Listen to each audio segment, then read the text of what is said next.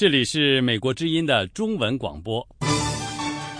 在以下的1小时里，我们将重播昨天晚上10点的时事经纬节目。首先请听最新的国际新闻。美国之音国际新闻，安华播报。国际红十字会说，叙利亚北部的枪手绑架了6名红十字会援助人员和1名叙利亚阿拉伯红新月会的成员。国际红十字会说，绑架是在星期天临近中午时分，在伊德利卜省斯拉克卜镇附近发生的。当时7名援助人员正乘坐几辆汽车返回大马士革。该组织说，这个小组刚刚完成在伊德利卜省的一个医疗援助任务。叙利亚国家通讯社说，枪手在劫持援助人员之前向车队开枪，目前还没有人声称对此负责。国际红十字会没有披露6名救援人员的国籍，他呼吁立即释放所有7名人质。美国国务卿克里说，关于伊朗核项目的外交窗口正在打开。伊朗定于星期二在日内瓦同安理会5常外加德国讨论伊朗核计划问题。另一方面，伊朗一名高级谈判代表星期天说，伊朗不会将其核材料转运到境外。伊朗副外长阿巴斯·阿拉奇对国营的伊朗电视台说从伊朗运走核材料是一条红线。在以前多轮谈判当中，世界一些大国呼吁伊朗放弃现有的浓缩纯度达到 20% 的金属油，并且将其运送到国外。这种浓度的浓缩油距离转换成武器级别的核材料只有1步之遥。不过阿拉奇还说，伊朗可以就浓缩油的纯度问题举行谈判。参议院多数党民主党领袖哈利·里德表示，他对重开政府并且提高债务上限的努力将能够取得积极成果表示乐观。里德是在一次罕见的参议院星期天会议之后，在参议院会场说这番话的。里德表示，他和参议院共和党领袖麦康奈尔举行了建设性会谈，不过他没有透露细节。早些时候，里德批评参议院的共和党人拒绝接受民主党提出的一项把美国政府借债权限延长到明年年底的计划。众议院共和党人提出了短期提高债务上限的计划，并要求任何延长借债上限的方案都要包括削减开支的内容。国际货币基金组织的总裁拉加德星期天对美国全国广播公司会见媒体节目说，不增加债务上限将意味着对全世界造成巨大震荡，并且增加再次发生全球衰退的风险。强旋风费林周末横扫印度东部沿海地区，据报至少14人死亡。印度国家灾难管理局副局长雷迪对记者说，奥里萨邦有13人死亡，据报安德拉邦1人死亡，不过最后的死亡人数恐怕要更高。费林气旋星期六晚间登陆印度，风力时速高达200多公里。在气旋风暴肆虐的奥里萨邦与邻近的安德拉邦居住着1000多万人口。受损失最严重的奥里萨邦的一名高级警官说，财产损失严重，不过生命损失不大。费林气旋是10多年来袭击印度的最强的风暴，它毁坏了价值数亿美元的庄稼，破坏了电力和通讯线路，连根拔起树木，损坏了沿海住房。纽约市警察局刚刚侦破了一起22年悬而未决的谋杀案。当年一个女童的尸体在曼哈顿一条公路边被发现之后，探员们锲而不舍，从未放弃追查。警察局长凯利宣布，一名52岁的男子被逮捕，他被控杀死他的4岁的表妹。警方现在证实，一直被叫做希望宝宝的受害人名叫安赫丽卡·卡斯蒂略。凯利说，在纽约一家餐馆工作的嫌疑人华雷斯承认，他在1991年在皇后区的一处公寓里性侵女童，然后将她闷死。纽约探员们自掏腰包支付了安赫丽卡的葬礼和墓碑，并誓言一定要找到凶手。一个线索让警方发现了安赫丽卡的姐姐和母亲，他们的 DNA 和女童的相匹配。警方没有透露他们是如何发现凶手华雷斯的。华雷斯星期五在曼哈顿的餐馆外被逮捕。以上是这个时段的国际新闻。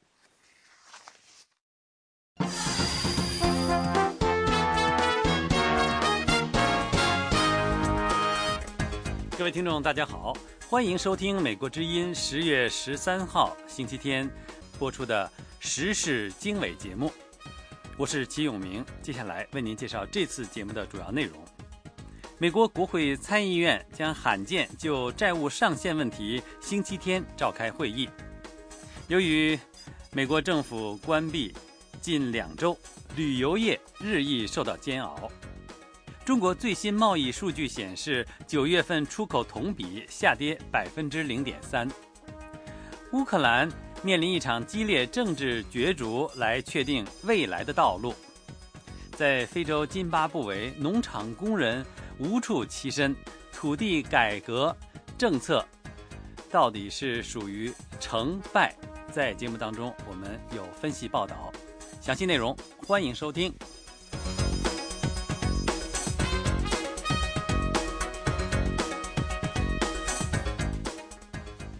美国之音时事经纬，首先我们来关注印度。印度天气预报说，费林强旋风是印度历史上最大的风暴。印度计量部部长拉索尔将军星期天表示，军方救援直升机在中午风力平息后，将菲林受强旋风影响的东部沿海地区。费林强旋风星期六晚间登陆，风力时速超过200多公里。1000多万人生活在奥里萨邦和邻近的安德拉邦风暴经过的地区。拉索尔说，安德拉邦目前已经完全脱离危险。他说，风暴登陆后似乎没有导致人员伤亡，但是来自灾区的报道说，至少7人死于风暴来临前的暴雨。强旋风到来之前疏散了将近100万人，据信这个因素减少了人员伤亡。拉索尔说，费林强旋风将于星期天晚间减弱，成为一个低气压。强旋风向西北方向的奥里萨邦和切蒂斯格尔邦移动，仍将在星期一晚上引起暴雨和大风。印度时报说，遇难者都是在强旋风登陆之前被倒下的树木砸死的。费林强旋风破坏了电力和通讯路线，树木被连根拔起，房屋受损，庄稼被毁。另一方面，印度官员说，中央邦达基亚地区一座印度神庙外面的桥上发生踩踏事件，导致50多人丧生。当局说，还有几十人从桥上跳到了下面的河里，他们也可能丧生。警方说，有传闻这座桥即将坍塌，引发踩踏事件，另有至少100人受伤。当局表示，踩踏事件发生在横跨信德河的一座桥上，当时人们正在过桥参加一个宗教节日活动。印度历史上就经常在宗教节日期间发生致命的踩踏事件。美国之音时事经纬，我们先来关注美国方面的消息。美国国会参议院在提高美国债务上限最后期限的前几天，美国政府部分关闭将近2个星期之际，将罕见的在星期天召开会议。参议院民主党领袖李德说，他和共和党领袖麦康奈尔星期六举行了有益的会谈，但是双方分歧仍然很大。李德批评参议院共和党人拒绝接受民主党提出的将政府借贷上限提高期限延长到明年。共和党人说，他们希望任何提高上限的计划都要包括削减开支。国际货币基金组织政策委员会星期六促请美国领导人采取紧急措施解决短期内的债务不确定性问题。此前一天，20国集团的财政部长也发出同样的呼吁。另外，世界银行行长也敦促美国议员防止危机出现，否则将对发展中国家造成灾难性的危害，也将极大地伤害发达国家。美国总统奥巴马警告说，如果华盛顿出现历史上第一次无法支付债务，将伤害美国的经济。提高债务上限的期限是本月17日。国会民主党领导人星期六与奥巴马会晤，寻求解决方法，但显然没有对达成协议取得进展。美国国会在新财政年度预算问题上继续深陷僵局，所导致的联邦部分政府关闭已经威胁到国家的核威慑力量和监控国际核武器的活动的能力。有关详情，下面是美国之音记者李宝的报道。美国联邦政府因为新财政年度拨款不到位所实施的部分关闭，原本不会影响国家安全部门的运作。但是国会两大政党在预算问题上陷入僵局近2个星期后，肩负国家安全使命的一些联邦政府部门开始向雇员们发出预警，要求他们做好被迫休假的准备。美国能源部国家核安全局日前向员工们发出通知，如果新财政年度拨款不到位，核安全局属下的核实验室和武器储备部门将从10月17号开始被迫让员工们临时下岗。预计到10月底，国家核安全局核武器储备部门多达90%的员工可能会临时离开岗位。来自新泽西州的共和党人、国会众议院拨款委员会能源小组主席福瑞林·汉森10月11号星期五说，美国监控国际核武器活动的能力也会大受影响。伊朗还没有交出浓缩核燃料的离心机，朝鲜可能重新启动了制造更多核燃料布的核反应堆。俄罗斯和中国在继续添置弹道导弹和攻击潜艇。我们核安全专家的专业技术对国家监控和应对这些国际事件至关重要。我们不能停止监视那些核武器和潜在的核扩散活动。共和党人在众议院提出一项临时拨款法案，向国家核安全局拨款106亿美元，好让该部门至少能正常运作到12月15号。福瑞林·汉森议员说，解决国家核安全局经费问题刻不容缓。我们必须立即行动，避免这些重要的核安全活动受到影响。国会民主党人强烈反对他们所说的共和党人只为个别政府部门拨款，但拒绝让整个联邦政府恢复运作的做法。来自俄亥俄州的卡普托议员敦促众议院共和党人停止人为制造危机。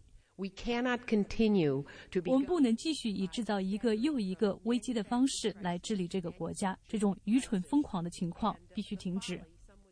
在此之前，共和党人占多数的众议院还单项通过了其他一些政府部门的拨款法案，但都没有获得民主党人占多数的参议院的通过。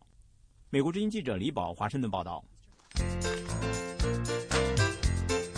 美国之音时事经纬，欢迎收听。美国联邦政府关门12天之后，首当其冲的旅游业因为订单取消、出团减少，已经开始拉响了警报。有关详情，下面是美国之音记者国福发自洛杉矶的报道。在洛杉矶的好莱坞街头，熙来攘往的游客几乎有半数是亚裔面孔。他们有的是因为美国联邦政府关门导致全国各地国家公园不再开放而改变了行程。李先生说：“有，我们本来要去那个 Death Valley， 然后去了，然后关门之后 ，Death Valley 就关门了。”另外一位没有透露姓名的游客说：“当然有啦，比方说我们去新店听教的嘛。”新线号称为洛杉矶规模最大的旅游公司，他们有1/4的业务跑好莱坞和洛杉矶附近的景点。国家公园关门是否会为他们带来额外的客源？费伦·蒂诺斯是公司总裁，他说：“我们看到本地旅游有一些增长，更多的人过访洛杉矶，他们可能会因为行程改变而在这里停留久些。过去1个星期确实有些增加，但他们公司3/4的业务是出租巴士给其他旅游公司跑长途，路线也包括许多国家公园。”费伦·蒂诺斯说：“我们公司跑长途的出租巴士，大约10%到15%被取消。如果政府继续关门，我们的旅游出车可能有半数被取消，因为那些巴士跑优胜美地和大峡谷等国家公园。费伦蒂诺斯对政府继续关门的冲击相当忧心，他指出，政府再关门1个星期，可能会对公司的租车业务带来严重打击，因为德国、中国和日本的旅游团将不来美国。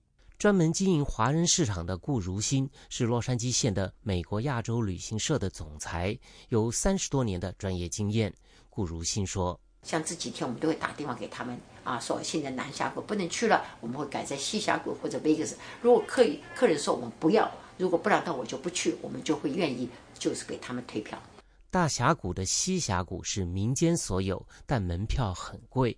顾如新表示，这样子一改的话，当然客人没去的地方他们都会觉得特别好看，他们觉得是公司是不是为了有什么某种原因就不去了，或者要省钱或者怎么样或者路程太远他们就改变这个行程，他们就很不喜欢。所以呢，我们就一定要把它证明，有文件要给他们看到那么他们才会就是相信。旅行社的业务代表最近经常花时间向顾客说明政府关门带来的问题。顾如新认为，要一劳永逸，不如让民间来经营国家公园。他指出，我的意思是说，如果可以的话，为什么不给这个人民去承包，不是更好？那就不需要有这个压力。另一家旅游公司的巴士司机凯文不清楚政府关门的底细，他只关注现实问题。凯文指出，你就谈吃饭的问题，那你全部关掉了，我员工怎么办？我拿什么吃饭？最简单的，你国家是不是要负担？你不负担我怎么办？那你如果说开的话，是不是国家公园还有一定的收入？我还能支付员工的工资每个月，是不是？凯文的担心还有几许无奈，他说：“我很担心，我个人肯定担心，不是说我担心，整个的巴士公司、整个的巴士driver、华人都担心。”顾如新表示，目前正好进入旅游淡季，但年底的旺季也不远了。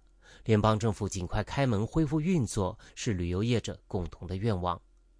以上是美国之音记者国福从洛杉矶发来的报道。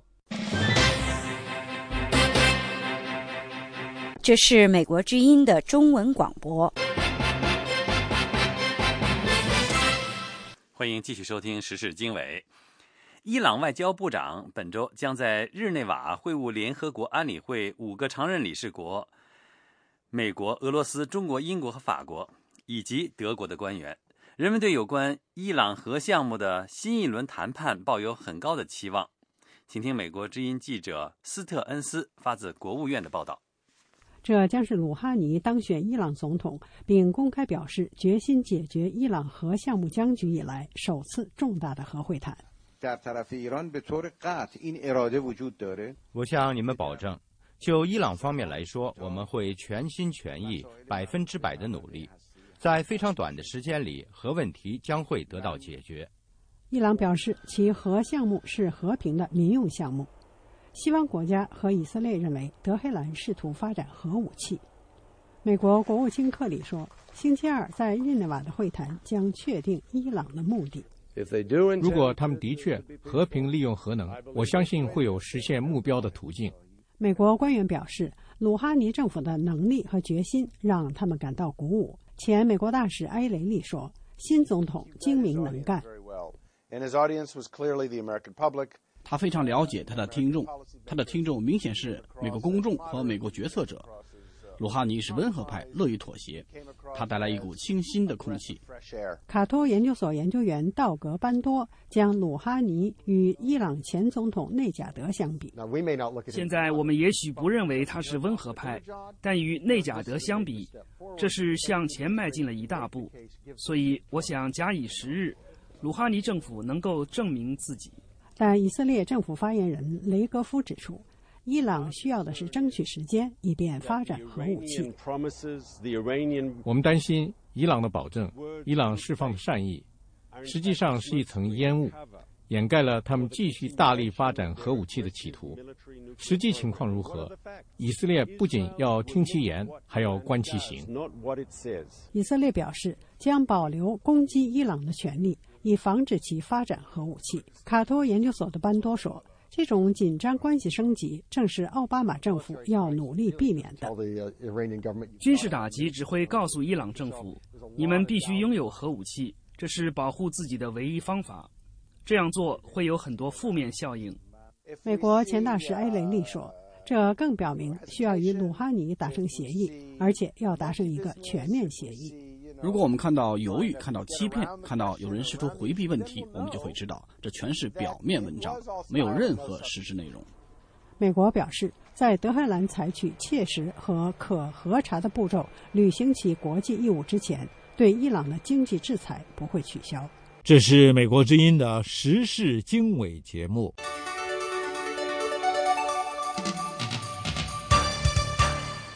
日本共同社10月12日引述政府消息人士报道说，安倍晋三首相倾向于在靖国神社17号到20号秋季例行大祭期间不参拜靖国神社。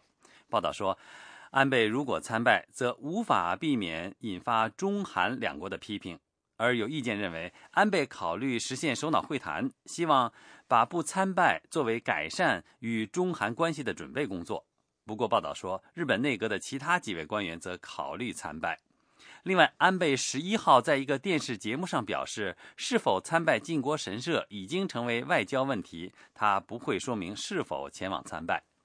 10月上旬，安倍首相在印尼巴厘岛召开的亚太经合组织非正式领导人会议上，分别与中国国家主席习近平、韩国总统朴槿惠握手，并与朴槿惠进行了交谈。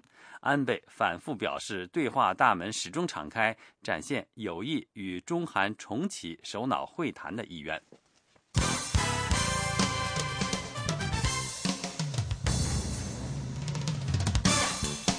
这是美国之音的中文广播。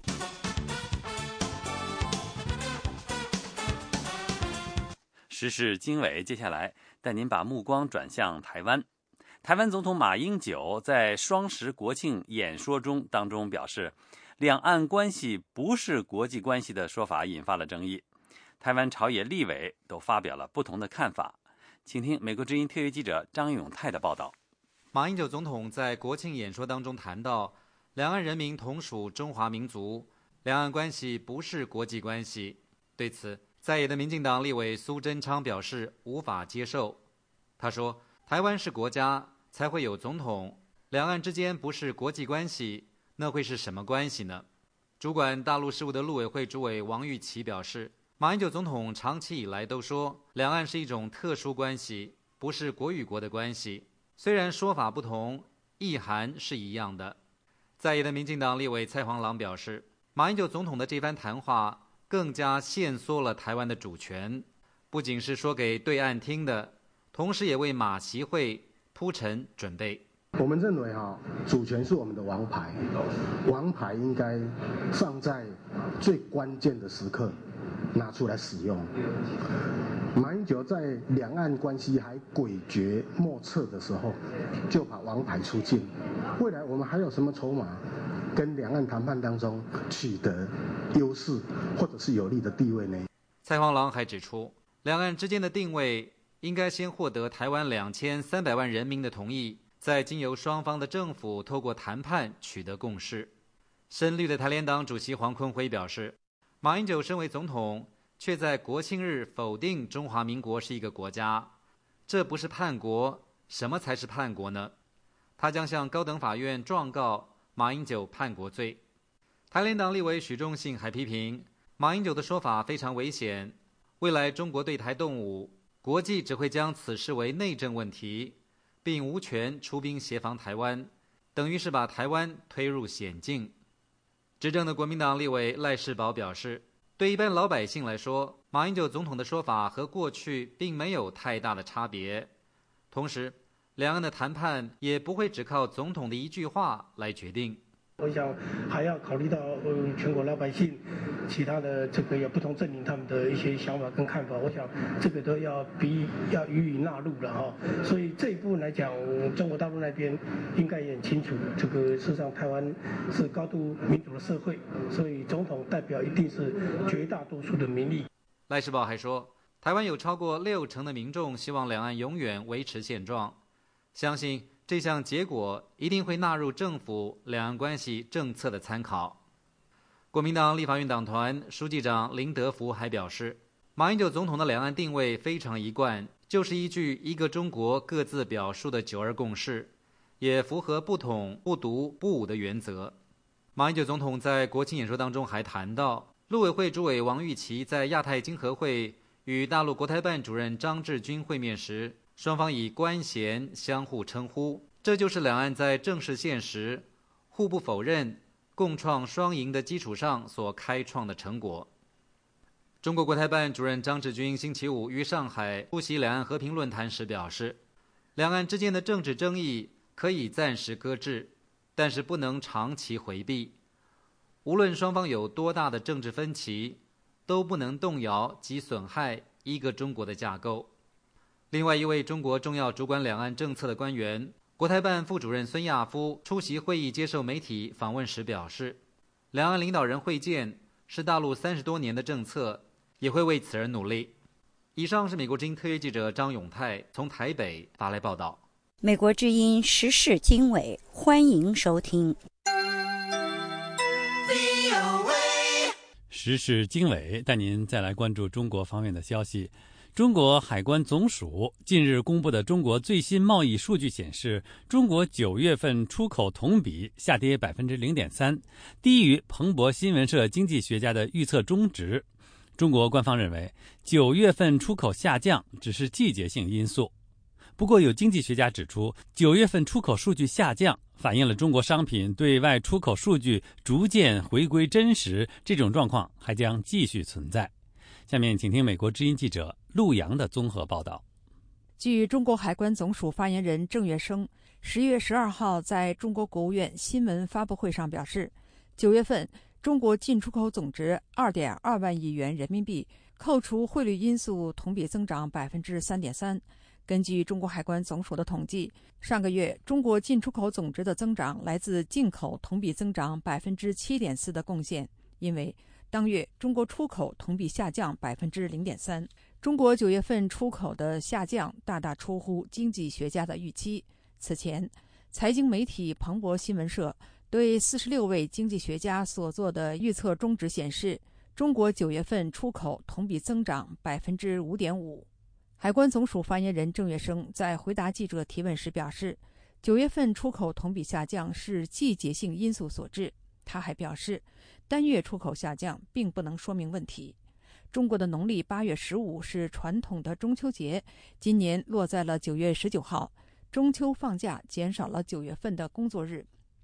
彭博新闻社引法国农业信贷银行驻香港资深经济学家和战略师戴瑞斯·科瓦茨的分析认为，中国最近几个月的进出口数据，特别是出口数据的变化，并不是国际市场对中国商品需求变化，或者是对整体经济活动的客观反应，而是对去年人为夸大出口数据的修正。他认为，这种修正还会持续若干月。近年来，经济学家怀疑中国夸大出口数据。总部在纽约的国际商务时报今年5月刊发的一篇报道，引述了英国经济咨询公司凯投宏观的研究数据。这家咨询公司将中国贸易伙伴国报告的进口数据跟中国官方报告的出口数据进行比较之后，发现中国海关报告的今年头5个月的出口增幅夸大了一半。夸大出口数据的情况得到中国学者的认同。清华大学中国与世界经济研究中心研究员袁刚明认为，出口数据造假跟地方政府保证金有关。路透社报道，人民币升值也是造成中国9月份出口同比下降的原因。路透社引国际清算银行的数据显示，人民币对美元汇率在8月12号创下历史新高，达到1美元对 6.1090 元人民币。同时，人民币从1月起对其他60种货币升值 5.7%。不过，中国海关总署发言人郑月生在发布会上，除了继续表示对中国对外贸易面临下行压力的担忧之外，他也透露了海关总署对大约2000家出口企业的一项问卷调查结果。受访者对今后2-3个月的出口稳步增长表示乐观。以上是美国之音记者陆洋的综合报道。这是美国之音的时事经纬节目。好，来关注其他方面消息。印度总理辛格将于10月22号开始访问中国，这将是中国最高领导层换届以来印度总理首次访华。预计中印双方在雅鲁藏布江水电开发方面的分歧将是两国领导人会谈的焦点之一。下面请听美国之音记者林峰的报道。中共党刊《人民日报》旗下的《环球时报》最近刊登的一篇有关中印雅鲁藏布江水电开发争端的评论文章，受到了印度媒体的广泛关注。文章指责印度通过夸大事实，以博取国际社会同情的做法来向中国政府施压。中印两国在雅鲁藏布江，印度称布拉马普特拉河水电开发问题上的分歧由来已久。印度认为中国在这条重要国际河流上游修建水坝，将给印度的国家安全和国际民生带来巨大挑战。新德里政策研究中心战略研究教授布拉马切拉尼认为，中印在雅鲁藏布江水资源开发问题上的争执，是这两个最大的发展中国家在领土和自然资源利用问题上分歧的集中体现。在我看来，双方在布拉马普特拉河的分歧是中印水资源争夺战中的首个热点，因为你可以看出这场水资源争夺实际上是两国在领土和资源纠纷上的一个结合。众所周知，中国宣布对整个印度阿鲁纳切尔邦，中国称藏南地区拥有主权。双方的这些针锋相对的水利开发项目也都是集中在这一地区。印度的水电项目是在印度实际控制线内，中国的项目是在藏区内。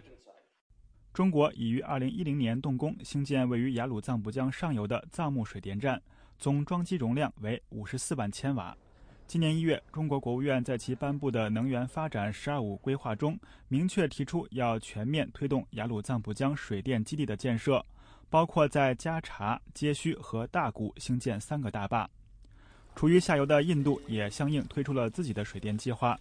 印度媒体《印度快报》报道说，印度政府加紧上马自己的水电开发计划，是为了确立自己的下游权利，以抗衡中国在上游兴建超大型水利工程。印度地缘战略分析家切拉尼赞同这种观点。中印的水利开发项目实际上是为了确立各自对布拉马普特拉河的开发权。根据相关国际法的优先开发原则，某条国际河道的首个开发国拥有该河流的优先开发权。也就是说，如果你是第一个开发这条河流的国家，你的权利将凌驾于其他国家之上。切拉尼表示，印度正在这场与中国的水战中处于越来越不利的位置，因为印度规划的20多个水电项目到目前为止还没有一个正式开工。华盛顿智库世界观察研究所中国项目经理马海兵表示，除地缘战略考量以外，印度对中国在雅鲁藏布江上游兴建水利还有更为切实的民生担忧。对于这些下游地区而言，这个江河不仅仅是一个，就说甚至过去基本上完全不是一种能源供给关系，而是一种最基础的生活供给。比如说这些很多地方那些渔民都完全依靠这些水域来支撑他们的生活。环球时报刊登的这篇由中国社科院亚太与全球战略研究院研究员李志斐撰写的评论文章呼吁，中印两国应本着和平协商与协作的原则来解决双方分歧。但此前印度媒体曾报道说，印度提出与中国建立新机制处理双方水资源争端的提议遭到中方拒绝。目前双方只有共享雅鲁藏布江水文数据的机制。世界观察研究所的马海兵表示，中印可以借辛格总理访华的机会扩大在跨境河流合作方面的共识。就今年就说印度总理访问中国来看，我觉得他们可能会达成某种协议，因为中印现在要在其他国际事务方面，合作的利益还是大于就说某种对抗，比如说在气候变化方面，所以他们在这方面就说合作还是有很多利益的。我对他们达成共识比较乐观。今年5月，中国总理李克强将上任后首个出访国家选为印度，以突出中国新政府对中印关系的重视。在那次访问中，中印只是决定延续目前的水文资料共享机制。是林峰，华盛顿报道。这是美国之音的中文广播。除俄罗斯之外，乌克兰是前苏联的最大加盟共和国。乌克兰独立后，经过整整一代人，未来几个星期将处于俄罗斯和西方的十字路口。也就是说，乌克兰未来道路将取决于一场激烈的政治角逐。请听美国之音记者布鲁克发自欧洲的报道。俄罗斯总统普京说，俄罗斯和他的最大邻国乌克兰同属一国人民。普京上月在克里姆林宫瓦尔代辩论会参加了同西方智库的年会。普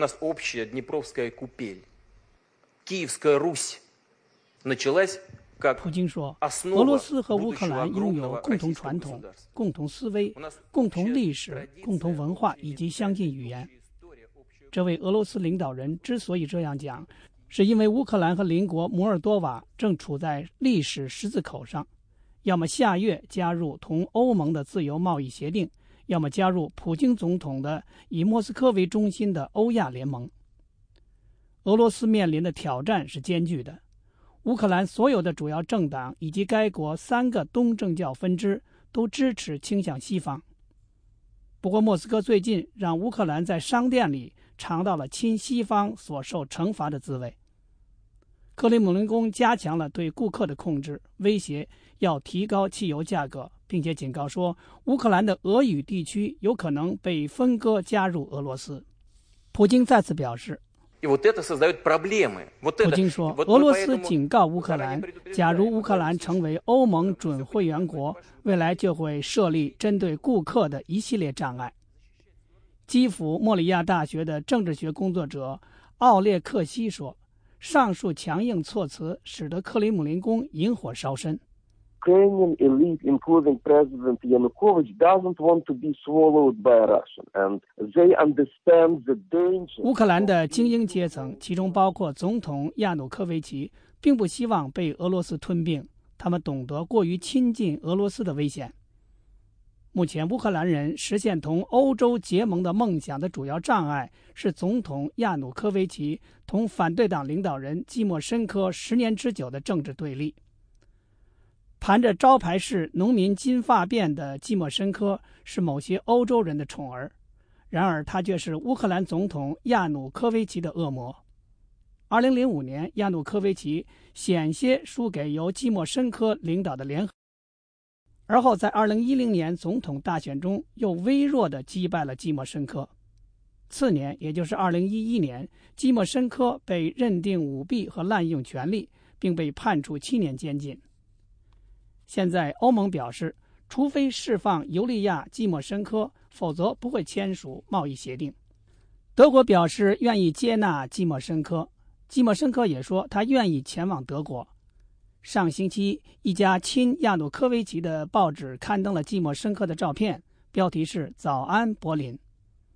但是亚努科维奇担心季莫申科将卷土重来，和他角逐2015年乌克兰总统大选。He is afraid of Tymoshenko. If she is freed, then she would be able to participate in political struggle. 亚努科维奇惧怕季莫申科。假如季莫申科被释放，他就有能力参与政治斗争，参与乌克兰政治生活，然后有可能参加总统竞选。有人呼吁乌克兰总统送季莫申科前往德国接受治疗，但是并不对其实行大赦。奥利克桑德·苏什克是基辅欧洲大西洋合作研究所研究干事长。他说，欧盟与乌克兰之间的唯一绊脚石就是季莫申科。苏什克说，不能够保证季莫申科将被释放。他他的预测是，二者之间的角逐将持续到11月27日至28日在立陶宛举行的欧盟峰会。在此之前，乌克兰未来道路倾向东方还是倾向西方，将取决于这两位政治敌手间的激烈角逐。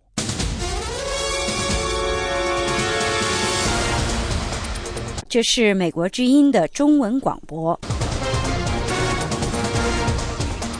在非洲国家津巴布韦，一些农场工人和他们的家人无家可归，居住在露天地点。他们是被新的黑人农场主赶出来的。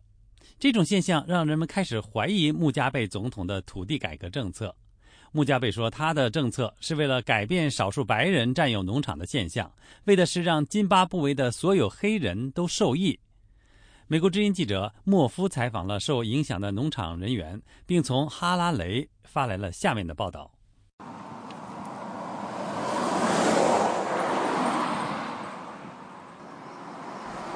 这里是哈拉雷以西100公里外的道路旁，我们来到了一块空地。已经1个多星期了，这9户人就一直住在露天。他们是被一名黑人农场主从外斯特菲尔德农场赶出来的。这个农场过去由白人拥有，曾经一直都是他们生活和工作的地方。现在这些居民流落在外，没有自来水，也没有厕所。这些家庭总共有40人左右，他们就在这种条件下生活。乌拉亚伊是这些人当中的一人，他说I'm feeling pain because it's not easy to stay at the town. 他说我感到很难过，因为生活在柏油路旁很艰难。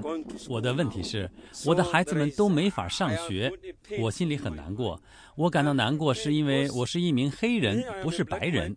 我受到的是另外那名黑人的骚扰，这不知道是怎么回事。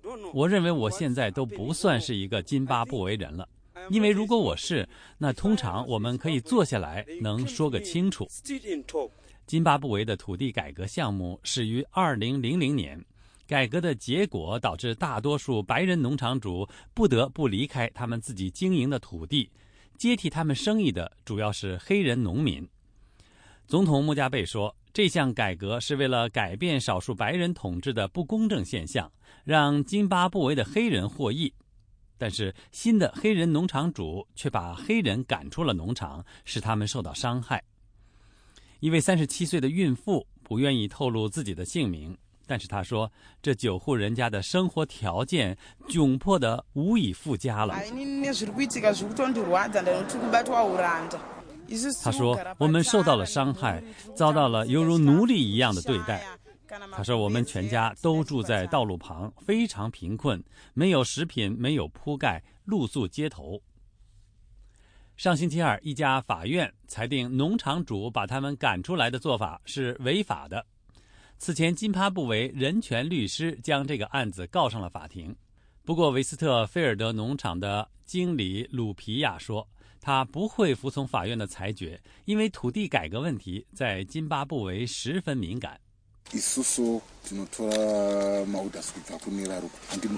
说，我们服从上级的命令，他们为我们制定行动的指南。这个问题比较不容易把握，这就是为什么我要求助于律师。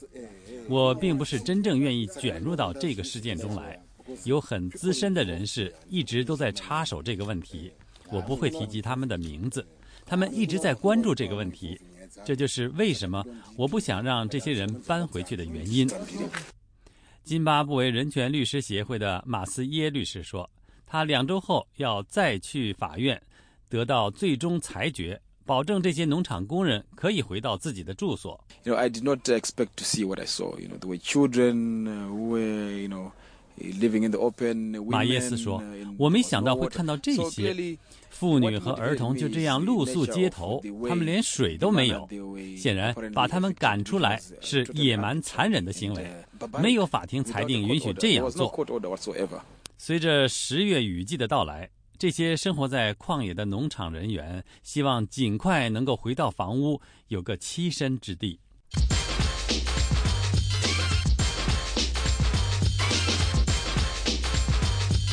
这是美国之音的中文广播。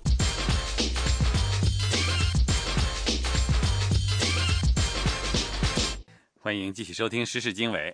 美国国会及行政当局中国委员会公布了2013年的年度报告，报告中对中国人权现状做出了怎样的评估呢？下面请听美国之音驻国会记者杨晨的报道。美国国会及行政当局中国委员会10号公布的年度报告非常关注中国新领导班子上任第1年，中国人权有什么样的变化。习近平领导班子上任后，西方猜测可能会在人权和公民社会方面有所进展。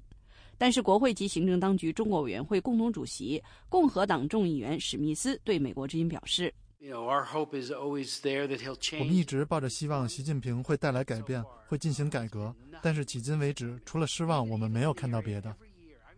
委员会主席民主党参议员布朗在报告公布以后发表书面声明说，中国在习近平领导下讨论进行新一轮经济改革的同时，这份报告提醒人们，中国在加入世贸组织12年以后，距离为他的公民提供基本人权仍然非常遥远。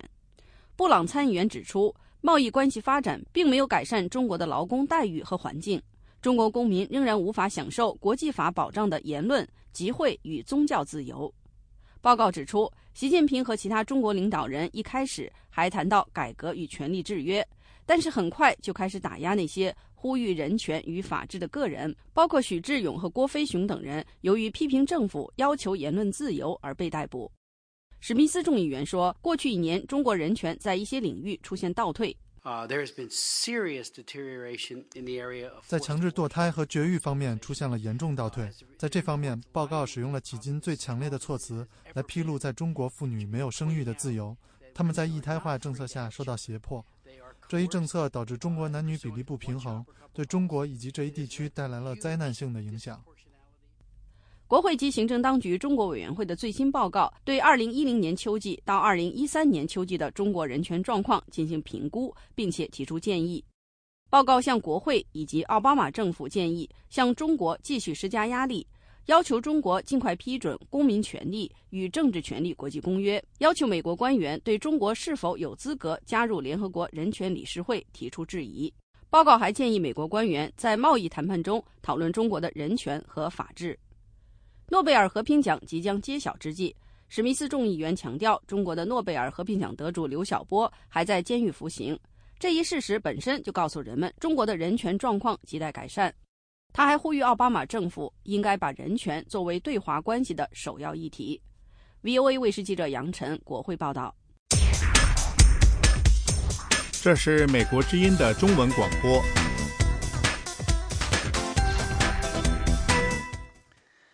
时事经纬带您继续关注中国方面的议题。过去10几年中，中国民间组织的数量迅速增长，但同时受到政府的严格控制。公民社会的发展对于民主制度而言至关重要。在中国政府的体制下，民间组织的现状和未来如何是很多人关心的问题。中国的社会组织和专制政府一书的作者希尔德·布兰特博士在伦敦接受了美国之音的专访。下面请听报道的详细内容。90年代中后期以来，中国民间组织的数量迅速增长。根据中国民政部2012年公布的数据，正式注册的民间组织数量已经达到46万。研究中国民间组织的专家希尔德·布兰特博士认为，中国民间组织和政府之间是一种互补的关系。民间组织能够填补政府服务的空缺，能够帮助政府解决社会上存在的问题。但同时，目前大多数民间组织在中国仍然面临相当的阻碍，必须在严格界定的政治、财政和社会空间中运作。中央政府意识到，如果让太多的民间组织做太多的事情，政府可能最终失去控制他们的能力。政府知道，其他一些国家的民间组织曾经扮演挑战者的角色，并导致社会发生实质性改变，例如政权交替，所以他们对于民间组织所起到的作用是十分谨慎的。1998年颁布的《社会团体登记管理条例》规定，成立社会团体应当经其业务主管单位审查同意，且不得在其他地方开设分支机构，在某些情况下不得有支付会费的会员。希尔德·布兰特博士认为，这些严格的限制是有意削弱民间组织在推动公民社会发展上所起到的影响力。社会团体登记管理条例禁止多个同类型民间组织在同一个行政区域注册，也禁止在全国各地建立分支机构，这很明显是为了阻止他们建立联系。这一点让我们了解到，国家不希望他们相互之间有组织和联系。另外，他们也告诉我，国家不希望我们相互建立联系，因为他们认为这会对国家造成威胁，所以国家的意图非常明显。这对建造公民社会的影响也很清楚。公民社会的基础是团体相互之间的联系，最好是有各种不同类型的团体，并且他们共同的目标都是为了造福社会。当然，这些可以相互联系的组织不能一起合作，那么即使有一个公民社会的存在，也将是非常薄弱的。除了注册的种种限制外，资金不足是民间组织面临的另一个挑战。中国的问题在于，中国政府实际上已经成立了多家官方的基金会，绝大多数的慈善捐赠最终都给了官方的组织。原因很简单，如果你在中国是一个非常富有的商人，你要和政府保持密切的关系，那么捐赠给政府的基金会是很自然的。运作正常的民间组织具备巨大的潜力来保持经济、社会和环境发展的平衡。公民社会对于民主制度而言至关重要，但是民间组织的发展在中国面临一系列的阻碍和严格的控制，令中国公民社会的发展速度受到限制。希尔德布兰特博士近期出版的专著《中国的社会组织和专制政府》对环保、艾滋病和同性恋者权益3类民间组织做了比较研究，对于公民社会在中国的现状、第三部门的未来以及政治改革的前景提供了更切实的期望。陈怡，华盛顿报道。这是美国之音的时事经纬节目。欢迎继续收听时事经纬。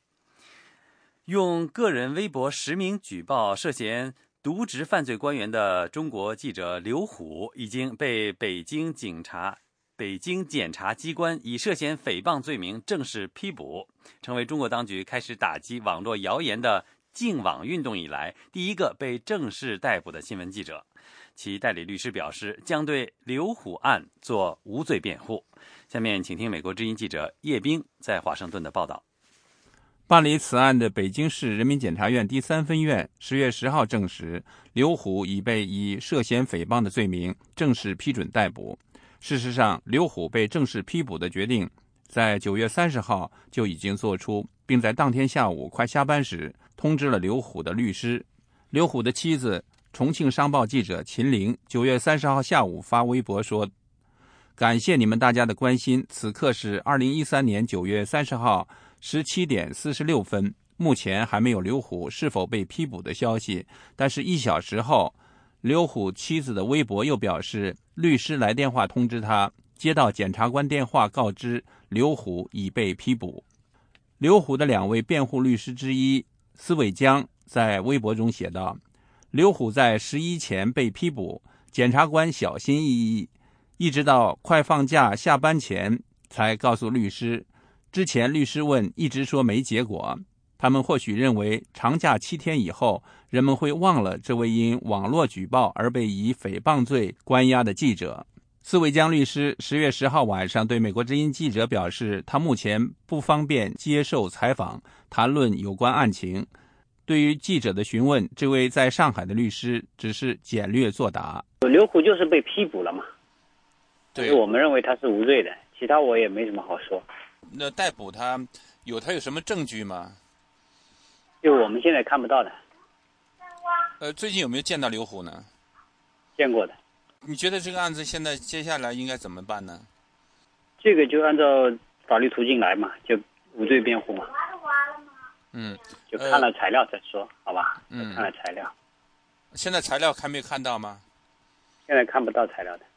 刘虎是羊城晚报报业集团旗下的新快报调查记者，曾发表博文实名举报国家工商总局副局长马正其、上海高级人民法院代院长崔亚东和陕西省公安厅厅长杜航伟等官员。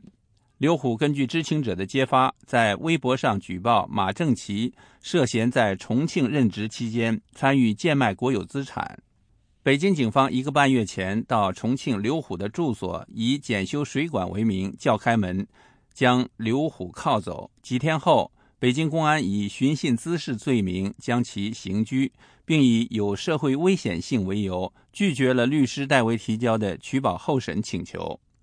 一位署名网络正义战士的网友发微博说，没有嫖娼，没有造谣，没有敲诈，没有其他不法行为，仅仅因为在微博公开了官员涉嫌贪腐，就以触犯寻衅滋事罪被抓捕，且认为取保候审有社会危险性。你们真的怕了吗？可如此处理只能算愚蠢，因为我们关注的不仅仅是刘虎的自由，我们还在关注谁让刘虎失去自由。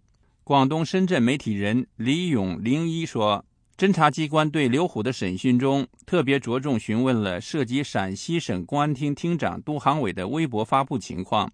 被抓之前就曾有人提醒说，陕西方面要整他。刘虎微博检举的杜航伟系公安部调陕西任职官员，而刘虎案正是由公安部交办。我们有理由怀疑，有人通过公安部架手北京公安对刘虎进行打击报复。中国当局1个多月前连续抓捕了网络推手秦火火本名秦志辉和利二拆四本名杨秀宇，掀起了针对网络和右派公知的打击所谓网络谣言运动。北京市公安局抓捕刘虎，被认为是跟当局打击所谓网上谣言有关。刘虎的另一位辩护律师周泽和另外2位在北京的律师不久前就刘虎被抓捕一事指出，调查记者的网上举报和网络造谣传谣是有本质区别的。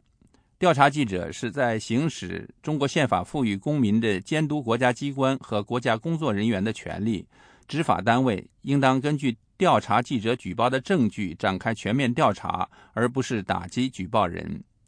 美国之音记者在自由微博网站搜索发现，周泽律师今年4月8号至9月27号发出的数十条微博都被新浪微博屏蔽，其中包括他在9月25号至27号发出的5条有关刘虎案的微博。中国政法大学副教授吴法天对刘虎案持不同看法。他在一篇题为《记者刘虎被拘不是因言获罪》的博文中表示，记者若有意造谣传谣，同样没有刑事豁免的特权。他认为事关整个打击造谣传谣专项行动的合法性，相信北京警方能依托扎实的事实，对涉及记者刘虎的案件进行公正处理。另一方面，被刘虎在网上实名举报的原重庆市常务副市长马正其的官职，目前看来没有受到影响。中国中央人民政府网站报道，9月30号，国家工商总局副局长马正其一行对北京节日市场进行检查。美国之音叶冰华盛顿报道。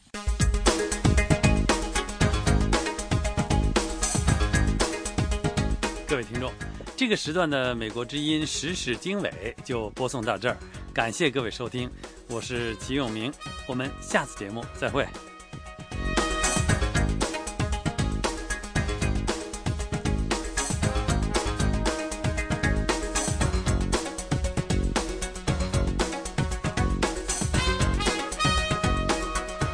美国之音国际新闻安华播报。国际红十字会说，叙利亚北部的枪手绑架了6名红十字会援助人员和1名叙利亚阿拉伯红新月会的成员。美国国务卿克里说，关于伊朗核项目的外交窗口正在打开。伊朗定于星期二在日内瓦同联合国安理会5个常任理事国外加德国讨论伊朗核计划问题。参议院多数党民主党领袖哈里里德表示，他对重开美国政府并且提高债务上限的努力将能够取得积极成果表示乐观。里德是在一次罕见的参议院的星期天会议之后，在参议院的会场说这番话的。强旋风费林周末横扫印度东部沿海地区，据报至少14人丧生。纽约市警察局刚刚侦破了一起22年悬而未决的谋杀案。